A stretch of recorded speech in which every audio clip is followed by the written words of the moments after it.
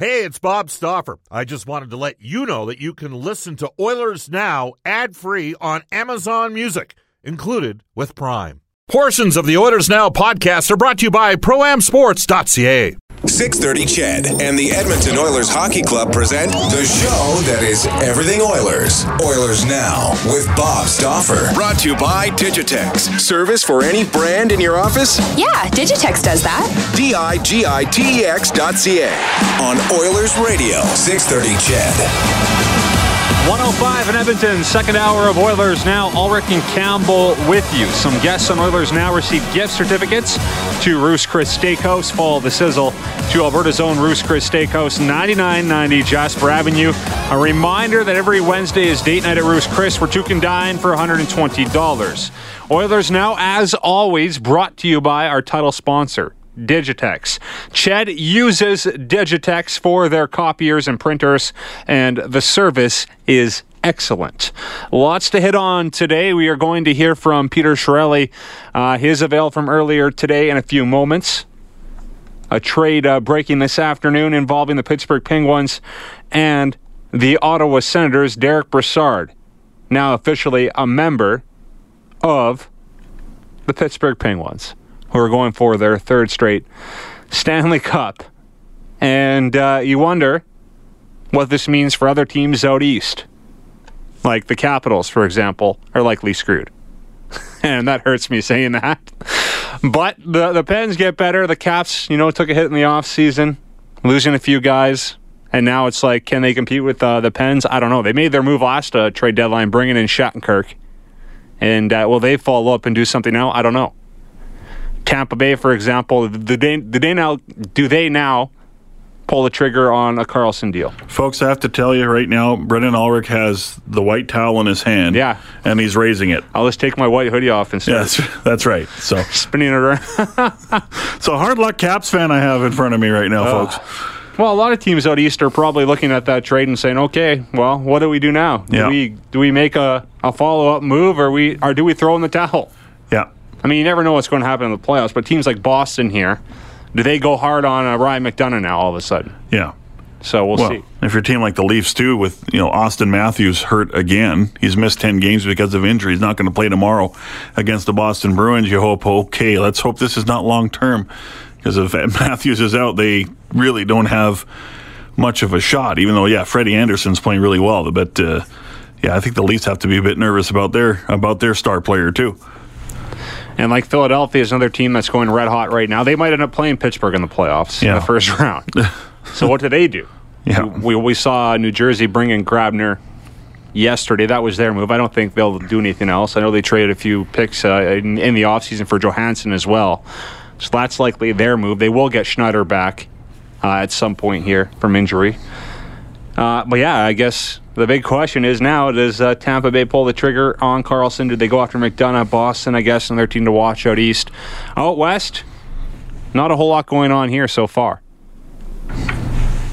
We heard Elliott say a team to watch is Calgary. Big win for them last night. If they lost that game last night, would they have been done? You don't want to say that. It's still a long way to go, but the teams they are chasing are red hot right now. Yeah. So it's a team like that will take a risky move or make a risky move. I mean, Rick Nash is available. He's going to get traded. Evander Kane's likely going to get traded. I don't know what assets need to go back. That's probably what Peter Chiarelli is waiting for, is for those two players to drop. Yeah. And, okay, now they set the market. I mean, it's kind of a game of chicken out there, too. But,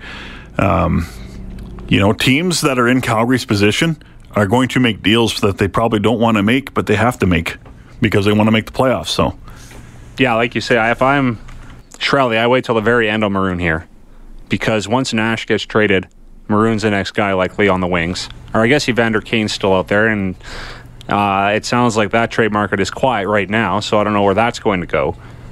But, like we said, another team's likely going to get desperate here at some point and say, okay, once Nash is gone, we need to do something. So, Maroon's out there. What do we give up? Like, you just say, Chiarelli, okay, what's it going to take?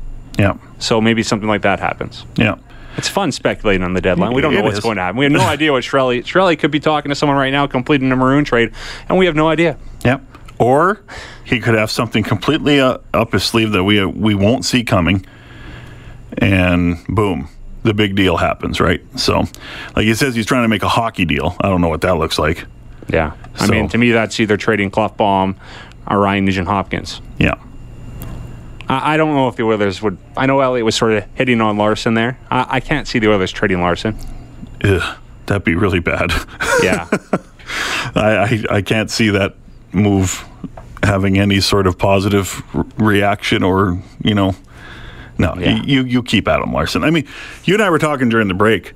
We have not seen the full or the best out of this defense core because they've been hurt all season. Right? So we saw it last year. It's pretty good. This year, they've been all out of sorts just because of the injury situation. Well, with Klefbom, you can't really trade him right now either because clearly he's battling an injury. Yeah. And if you're trading him to a team that needs help right now, they're looking at that situation and saying that doesn't make sense. Now, at the draft, yeah, sure. Mm-hmm. So I don't know. But speaking of Peter Chiarelli, we are going to hear from him here very shortly. And I'll tell you this, at 1:30, there are a bunch of text messages coming in, and I've sort of neglected the text line up to this point, but we will get to a bunch of your text messages at 1:35. We will also open up the phone lines. If you want to chime in on what the Oilers are going to do at the deadline, who's the favorite right now heading into Monday? Pre-trade deadline power rankings. Who do you have as the favorite out east, the favorite out west right now when it comes to getting to the Stanley Cup? We'll hit on all that, but first, here is Peter Chiarelli's avail from earlier this morning. Been made and address the idea whether this is a rebuild or a remodeling job. Expectations were very high. You know what, Terry? This isn't really a post-mortem, but I'm obviously disappointed with with where we are now. We've got a number of games left. I still like to see some progress in a number of areas. We're approaching the trade deadline. We've got some players whose contracts are expiring that we're talking to the other teams about.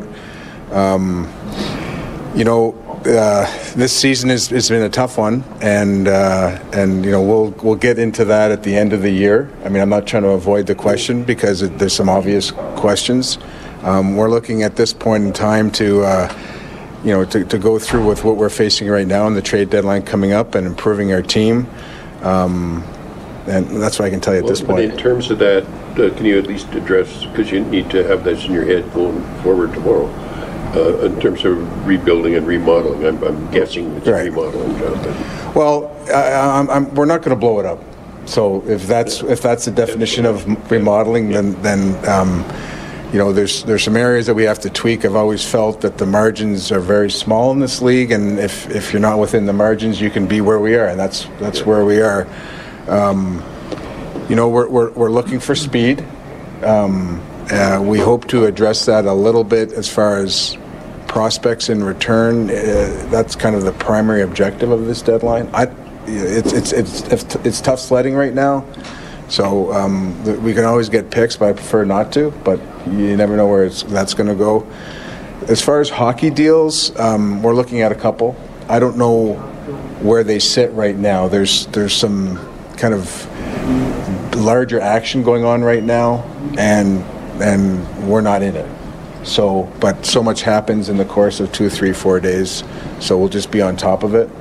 But back to your global question, we want to improve the speed. We have to obviously improve some other areas that I don't know if we'll be able to improve them in this trade deadline, but we're looking at it. We're looking at a lot of different things without blowing up the team. In terms of Maroon and Letestu obviously being two of the pending unrestricted free agents, can you give us a sense of the interest in those players, the demand? There's interest in those players, and we've also talked to those players about re-signing. These are two playoff-proven players from last year and tests from other years. They're very versatile players.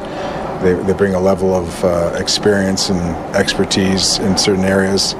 So there's interest there. I mean, it's never I don't like talking about these players specifically in the trade context, but it's a reality. So there's interest there, and we'll see where it goes. You talked about hockey deals that you've got a few you're at least looking at. What areas of your team are prioritized to improve through hockey deals? Well, I talked about speed.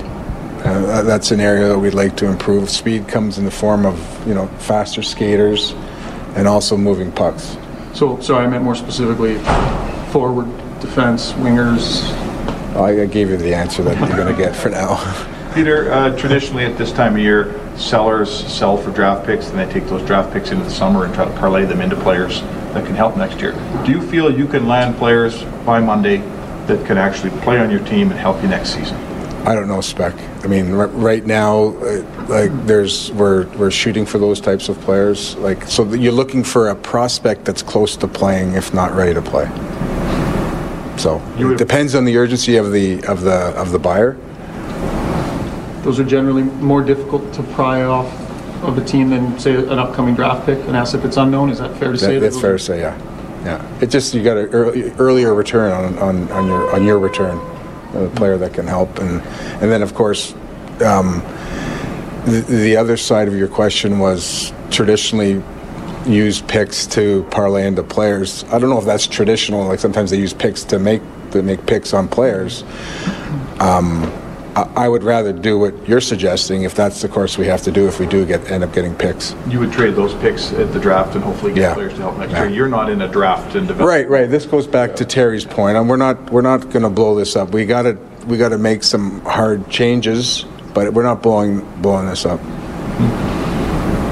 Are you getting interest in any other players other than Maroon and Letestu and calls from other? Oh yeah. Is it tempting, like when you got the guys that you want to trade, GMs have other guys on your team that they want that maybe you don't want to trade. Is this a tempting year? Is there a lot of opportunity compared to most years? You know what? I'm confident in the players that we don't want to trade, so it's not tempting. They're asking, but they've stopped asking. How long would that list be?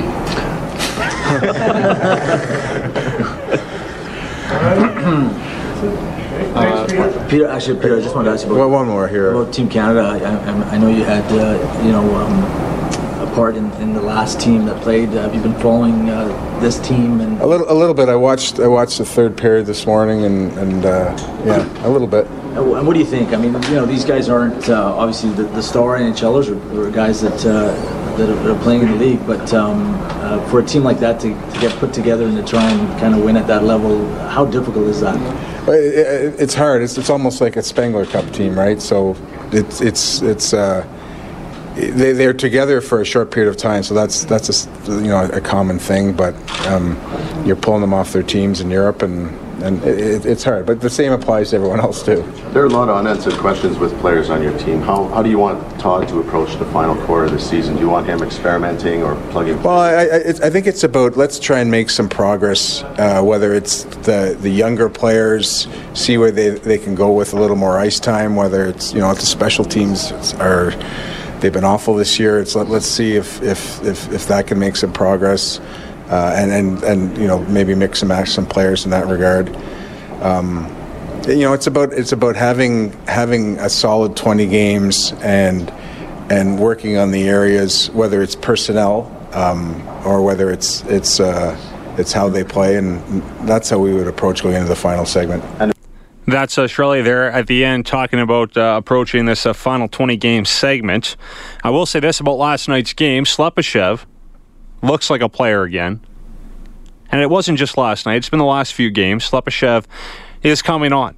And we know he was out there in trade talks at some point this season. To me, it makes no sense right now to trade a guy like that.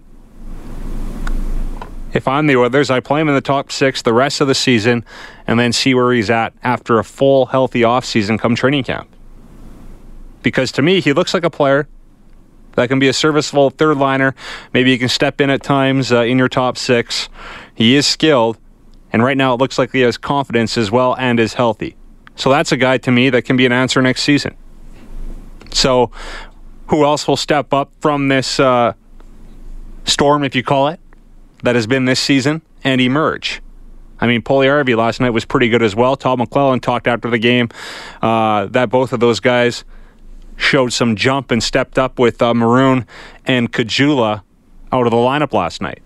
So that will be the story, I guess, for this group the rest of the way, and they'll likely need to rely on a few more young players if Maroon and Letestu get traded at the deadline.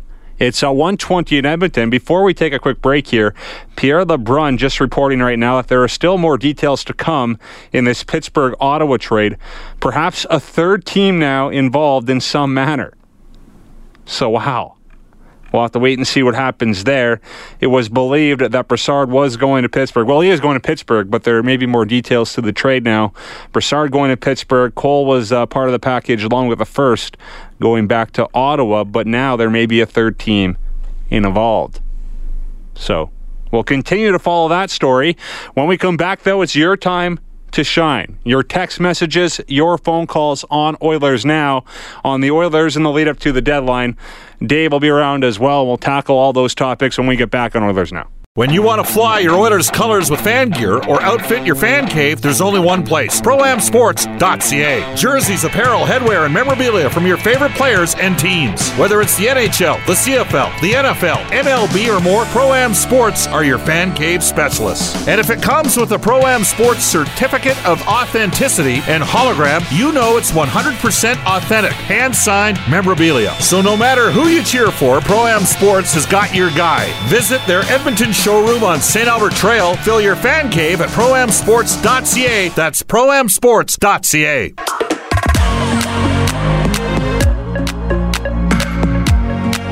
This is Oilers Now with Bob Stauffer on Oilers Radio, 630 CHED. 1:24 in Edmonton. Ulrich and Campbell with you. We will get you NHL today. Your phone calls at 1:35. A time for a few text messages right now on our Westlock Ford text line at 630. This texter says, or Trent it is, says, what do you think about Grabner as a free agent? Well, yeah, that'd be a guy I'd look at. The only concern I would have is, would he come here? It sounds like he wants to stay in New York. Maybe he ends up re-signing in New York, along with Nash as well if they trade him. You wonder if New Jersey made that trade for Grabner thinking they have a shot to re-sign him in the offseason because New Jersey is in the New York area. So I think Grabner, I would like him on the Oilers roster. He's sort of exactly what they need, a speedster on the wing. But to me, it sounds like maybe he wants to stay in the New York area. So that's a guy I would look at, though, if it was possible. No doubt about that. They have all this cap space right now, BU. Why not take some money on for an asset? Well, you heard Bob float out an idea with Winnipeg earlier in the show, saying maybe they would get a first-round pick if the Oilers take on Mathias's contract. So maybe that's something Chiarelli is considering if he can't get the prospect he's looking for in a trade for Maroon. So we'll wait and see. Trading Slepyshev makes sense because he's one of the few players worth more than a bag of pucks. Well, I don't know if Slepyshev has a lot of value right now. I think he has more value to the Oilers than he would in a trade because I think he can be a player for this team next season if he gets in a good offseason of training. And he's showing right now that he can be a player. I mean, the last 4 or 5 games, he's been one of their best wingers. He has a 6-week audition, as far as I'm concerned. So was there 23 games left? Put him on the top 6, keep him up there consistently or as long as you can, and see what he can do. So, because he's starting to come on. He's a strange player. He's an enigma. You know, he came out of camp, was hurt, got out of the block slow, didn't see the best out of him, but now he looks like a fresh hockey player right now. Oh, yeah. And is really thriving with the opportunity to this point. So I'd say, no, that's an asset you keep. You have 6 weeks to show this organization, to show this management group, the coaching staff, what you're made of. So keep him on that top 6 as long as you can. And the question is, how much does it mean, though, I guess, if he does tear up the last few weeks here? But the thing is, last year he had a strong finish of the season as well and a good playoffs. Yeah. The only factor was he was hurt in the offseason. Mm-hmm. So how would he have looked at the start of this season if he wasn't hurt is the question. So I think if you look at the last 2 seasons and you look at his overall game near the end of the year into the playoffs last year, that's a sign that he's a player to me, and he'll keep trending upwards. But we'll have to wait and see on that one because it's hard to put a lot of stock into garbage time, I guess. It's risk reward, So he could come on and have a great 6 weeks and come out next season and flop. Right, but that's the risk you have to take, I think, and it's about evaluating at this point. But what would you get in a trade? I guess right now is what I'm saying. You're going to pick or nothing. Something. So I just keep him at this point and see what he can do. Yeah, not for this year either. Yeah. 2020 or something like that. Yeah, I don't know. Big return. No, I give him a shot up in the top 6 for sure. And if Maroon goes, it was interesting last night with Puljujarvi playing the left side, his off wing. So perhaps maybe. If Maroon goes, he gets a look with McDavid on that left side. That is something to consider as well. And then you put Slepyshev on your second line on the right side. Nugent Hopkins likely coming back at some point in March. So we'll see what happens. More from you, though. A lot of text messages coming in. We'll get to your phone calls as well after a 1:30 news update with Eileen Bell.